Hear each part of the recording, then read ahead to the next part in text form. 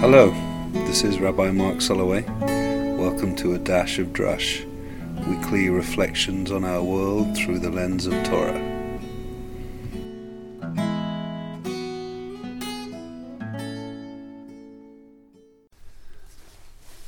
There's some very important questions about when it is appropriate to challenge our leadership, and if we are to challenge our leadership, how to do it and how not to do it.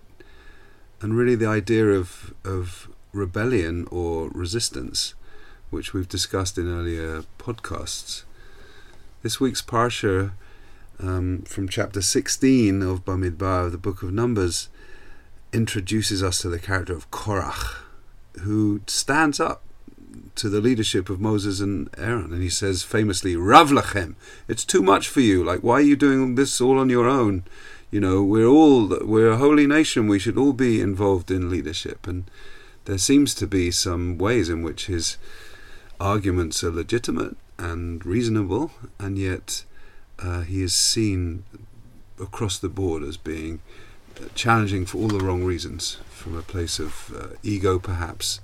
And then there's this whole question of just what his aims really are. Is he really coming from a good place? So anyway, I'm here so happy to be here with a friend, absolute mentor, someone who I really call my Rav, my Rabbi.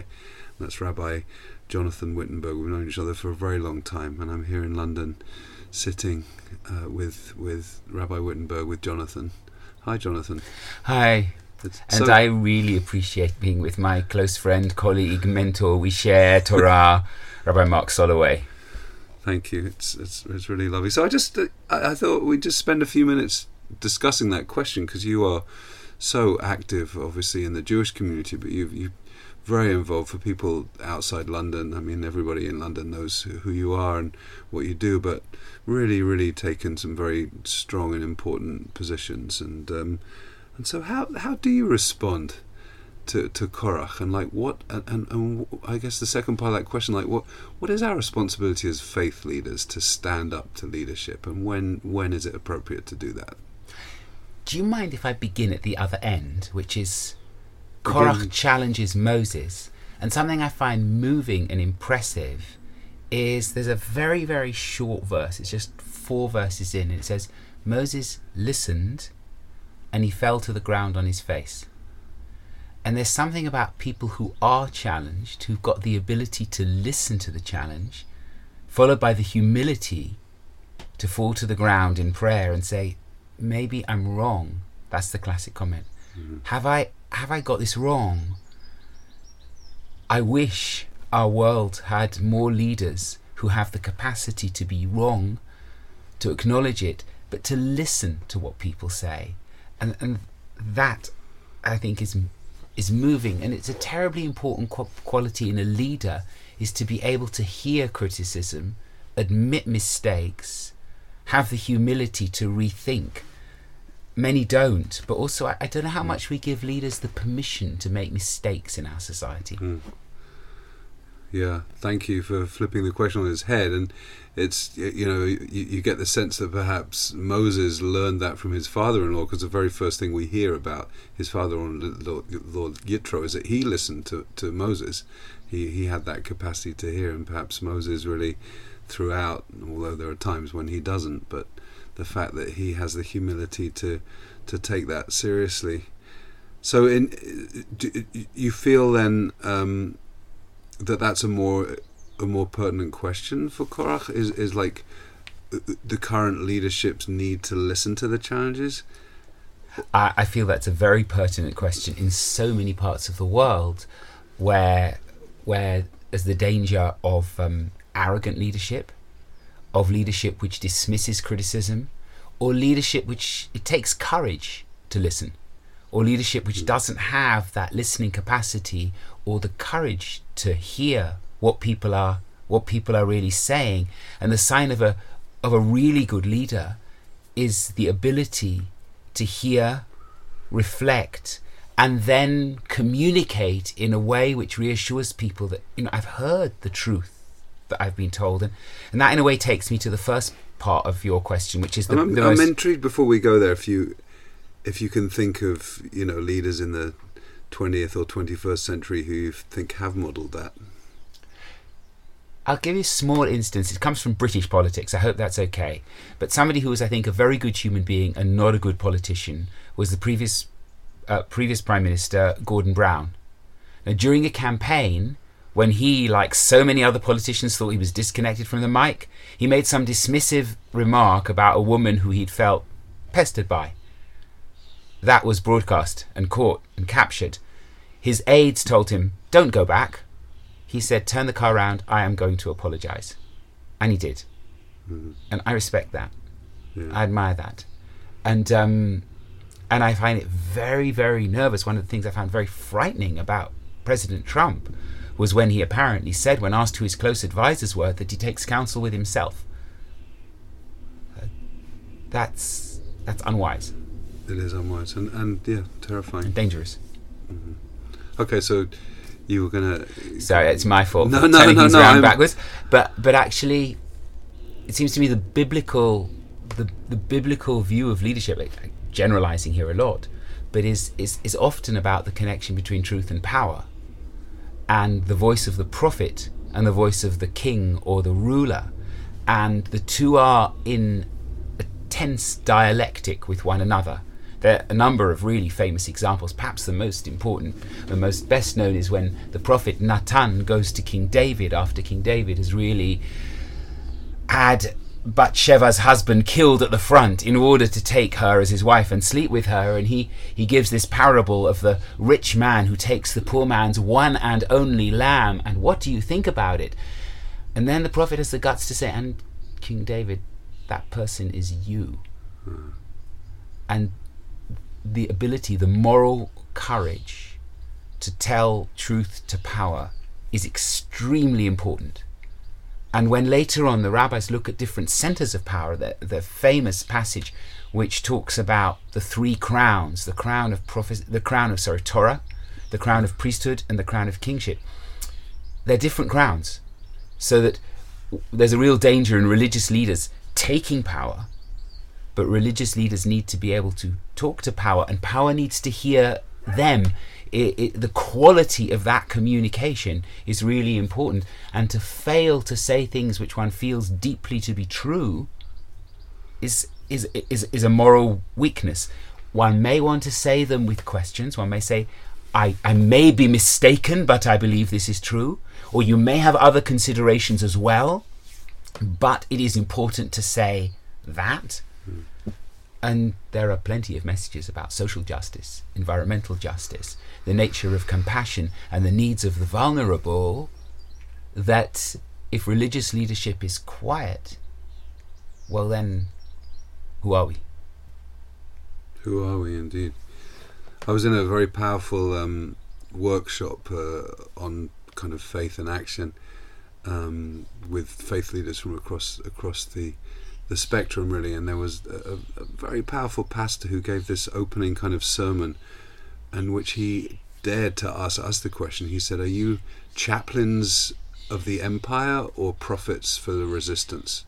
And this idea of the empire being somehow the status quo, and we do have to be chaplains for the empire. We do have to administer to people in the systems that we live in and give people comfort, and when they're the whole idea of the rabbi as pastor and so on, but when we have to also resist, and when we have to be prophets of that resistance. And I think that's what I was reminded of that when you spoke, like how we speak truth to power, how we are not confusing our roles with the roles of politicians, but that we're actually taking the core messages of our scriptures, of the Torah, whatever, and just recognizing that we have to take care of the vulnerable in society, and we have to remind our leaders that that's really a part of their job. Absolutely, and I think there's different weight attached to different ways of speaking out.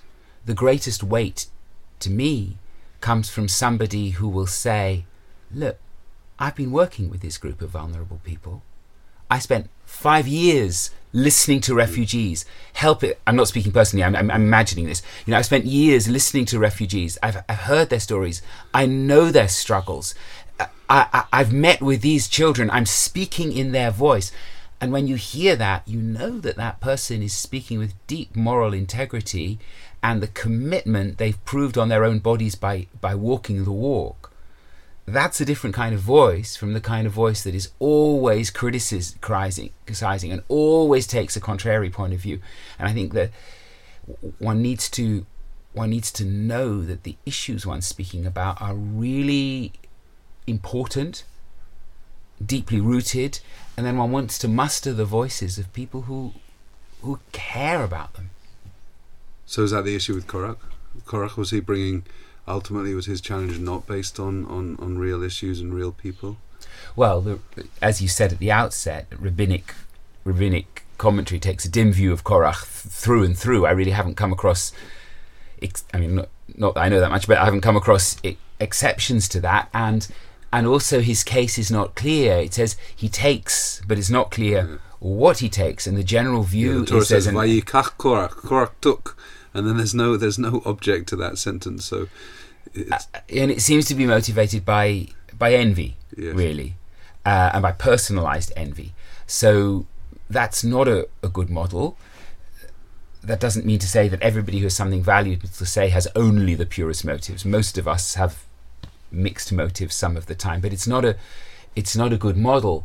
What are more powerful models? Well, I've mentioned Nathan and David, but the classic prophets. There's a reason why the language of prophecy lies at the roots of Rabbi Avraham Yehoshua Heschel, and why it was so important to Martin Luther King, the prophecies of Amos, because they had a profound commitment to justice.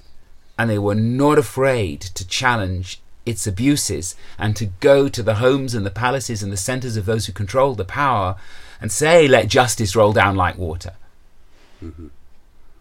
And then one's got to try to live it, at least to some extent. I mean, that's the big challenging commitment. Yeah.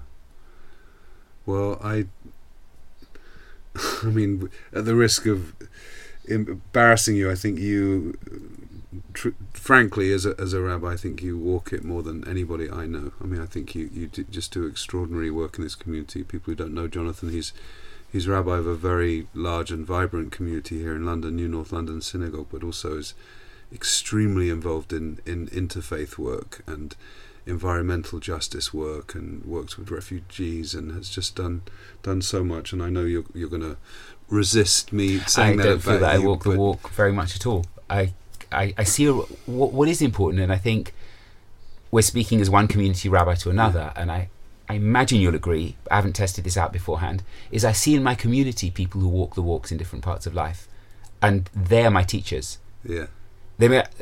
I may need to find the verses from the Torah. They're my teachers about what matters, and I see them around me, and they're my heroes. Mm-hmm. They're my heroes. In what kinds of areas? Work with refugees. Yeah. Work with social justice. Just plain compassion. Claire, shouldn't have used that adjective.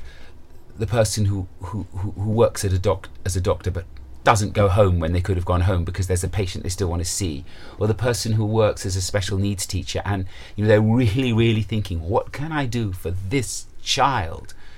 It can actually be anything.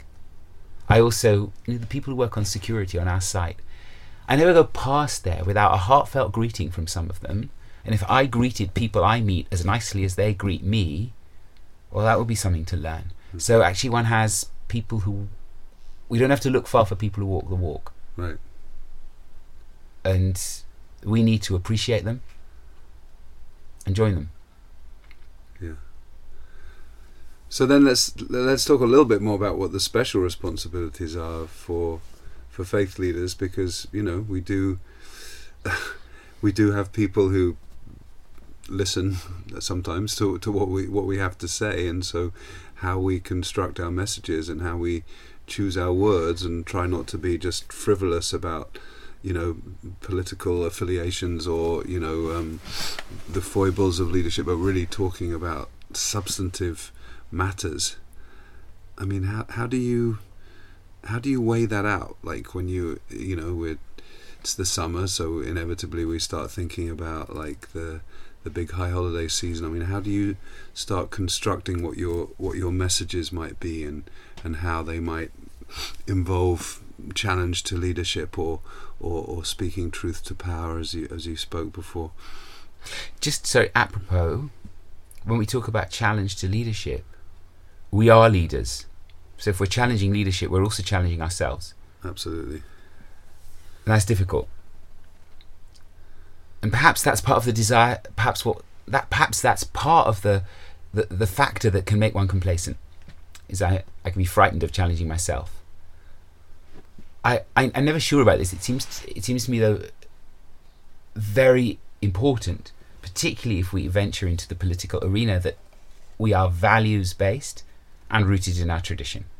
Because I don't believe we're entitled to talk party politics certainly not for the sake of talking party politics. Sure. That's inappropriate. Sure. But a major issue of values, whatever the party and whoever the personalities, we have a responsibility to try to raise. So what are the values that are most under threat in our world right now? Truth is one of them. Truth, absolutely. Honesty and integrity. Commitment to others. And that's a big part of it, actually. In a world where there has been, and I now see this being curbed here because Britain has not been a comfortable place these last 2 months with a number of terror attacks. As it's been curbed, but there's been an increase in the language of xenophobia and the hatred of the other. So I think we have a responsibility to ensure that our words are on the side of love and not hate. That certainly not consciously, but also not unconsciously, are we encouraging affiliations and adherences which are hurtful to other groups of people. So there's a kind of mindfulness about our words, which is extremely important, even as we address issues of values. And I've often felt it was a misuse of the pulpit to encourage adherence and fervour and eagerness and zealousness at the cost of anybody else. So the words need to be embracing, and they need to be inclusive, and they need to be rooted.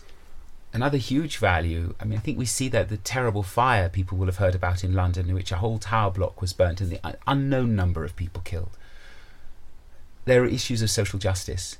There is an issue, it's not just, I've been aware of Black Lives Matter, but I think here the slogan in a way is all lives matter. All lives matter. And we have to also stand up for life on earth at this perilous time. So those would be some of the core values that I'd be looking to address. And I mean, this is maybe too much of an in conversation among two rabbis, but do you, as you start thinking about Rosh Hashanah and Yom Kippur, do those values of our day like just seep into you as you think about what your messages are going to be? I mean, is it conscious in that way? I don't know. Me neither. I don't know. Yeah. So is there anything that we can learn from Korach? I mean, obviously from the Parsha we can. You've said, I think, very beautifully that we learn an enormous amount from Moshe's response to Korach. But is there anything that he brings? I mean, regardless of what the rabbis might say, is there any value in the way in which he challenges? Or is it really just about his own ego, if you just read it? I think that question's going to stay with me as I reread it for this Shabbat, because I don't have an offhand, a ready answer for that. My instinct is to say, is to be dubious, but I don't know. I'm going to keep an open mind and try and reflect on that question. He does have the courage to stand up,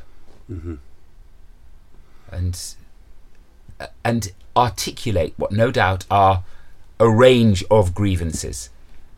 Yeah. I mean, it's always so striking to me the in Mishnah Avot, in Pirkei Avot, the whole idea of machloket l'shem shamayim, the idea of a dispute that is for the sake of heaven, and of course the disagreements of Hillel and Shammai are quoted as examples of arguments that are for the sake of heaven, but Korach is quoted as being absolutely that it's not l'shem shamayim, it's not for the sake of heaven, and the Mishnah says that only arguments that are for the sake of heaven are going to endure, and the ones that are not for the sake of heaven will not endure. And Korach was swallowed up by the earth opened up and swallowed up him and his company, which the rabbis sort of read as being that's the end of this unjust argument. I mean, that there's a lot of drama in that moment, but like, how do you relate to that? First of all, the idea of what a machloket l'shem shamayim is, although we're getting towards the end of our time, so that could be opening a whole nother subject. But the image of the earth opening up and swallowing him. Just a bit of a personal response.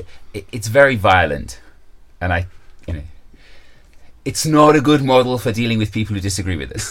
But I want to say something else about that as well, which is, it strikes me from my own experience in the rabbinate when I've been challenged on things, and sometimes I felt, on reflection, somebody had a good point, and sometimes I wish I'd understood that earlier, and sometimes I felt they weren't fair. But I don't think it's ever the case that somebody has nothing going for them. Uh-huh. People sense something. So to have a totally negative attitude to one's antagonist is probably a mistake. And if one should stand back and say, well, it seems they're motivated by this and this and this, which are not kosher motivations, but actually, where's this come from? Who's not being heard? What voice is being expressed here that I too haven't heard? Mm-hmm. After Brexit, and I was with the majority of the Jewish community, not all of it, but I think the great majority, a passionate Remainer in Europe, and very strong about that. What people realised on the Remain camp was that the vote to leave was articulating voices which people hadn't bothered to listen to enough. Absolutely. And that really matters. Yeah. So that feels really important and a good place to leave. That, whatever. It's not a good place to leave. I'd rather Remain, but if we have to leave. Okay.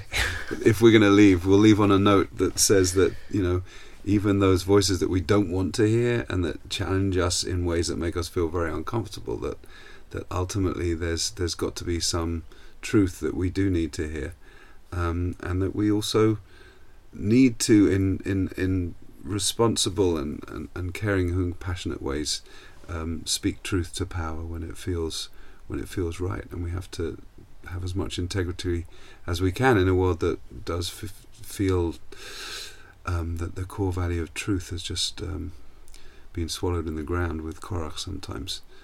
So I don't know if you have any final comment, but it's certainly been lovely to sit here and chat with you about these subjects, and hope it's not just words. Absolutely. First of all, thank you. A big thank you. And Yasher Kochacha, with all your leadership and all your work and all your walking the walk, which I very, very much respect. And I think I'm going to weigh those questions about how we try to tell and live truth, and how also to try to listen. Mm-hmm. Sometimes because the criticism is completely fair, and sometimes because it's 90% not fair, but what's the 10% I've missed? Yeah. Thank you. Thank you. Thank you for your leadership, and thank you for your friendship, and you do walk the walk, sometimes with a lovely dog. Yeah, the dog walks the walk. Thank you. Okay, thank you.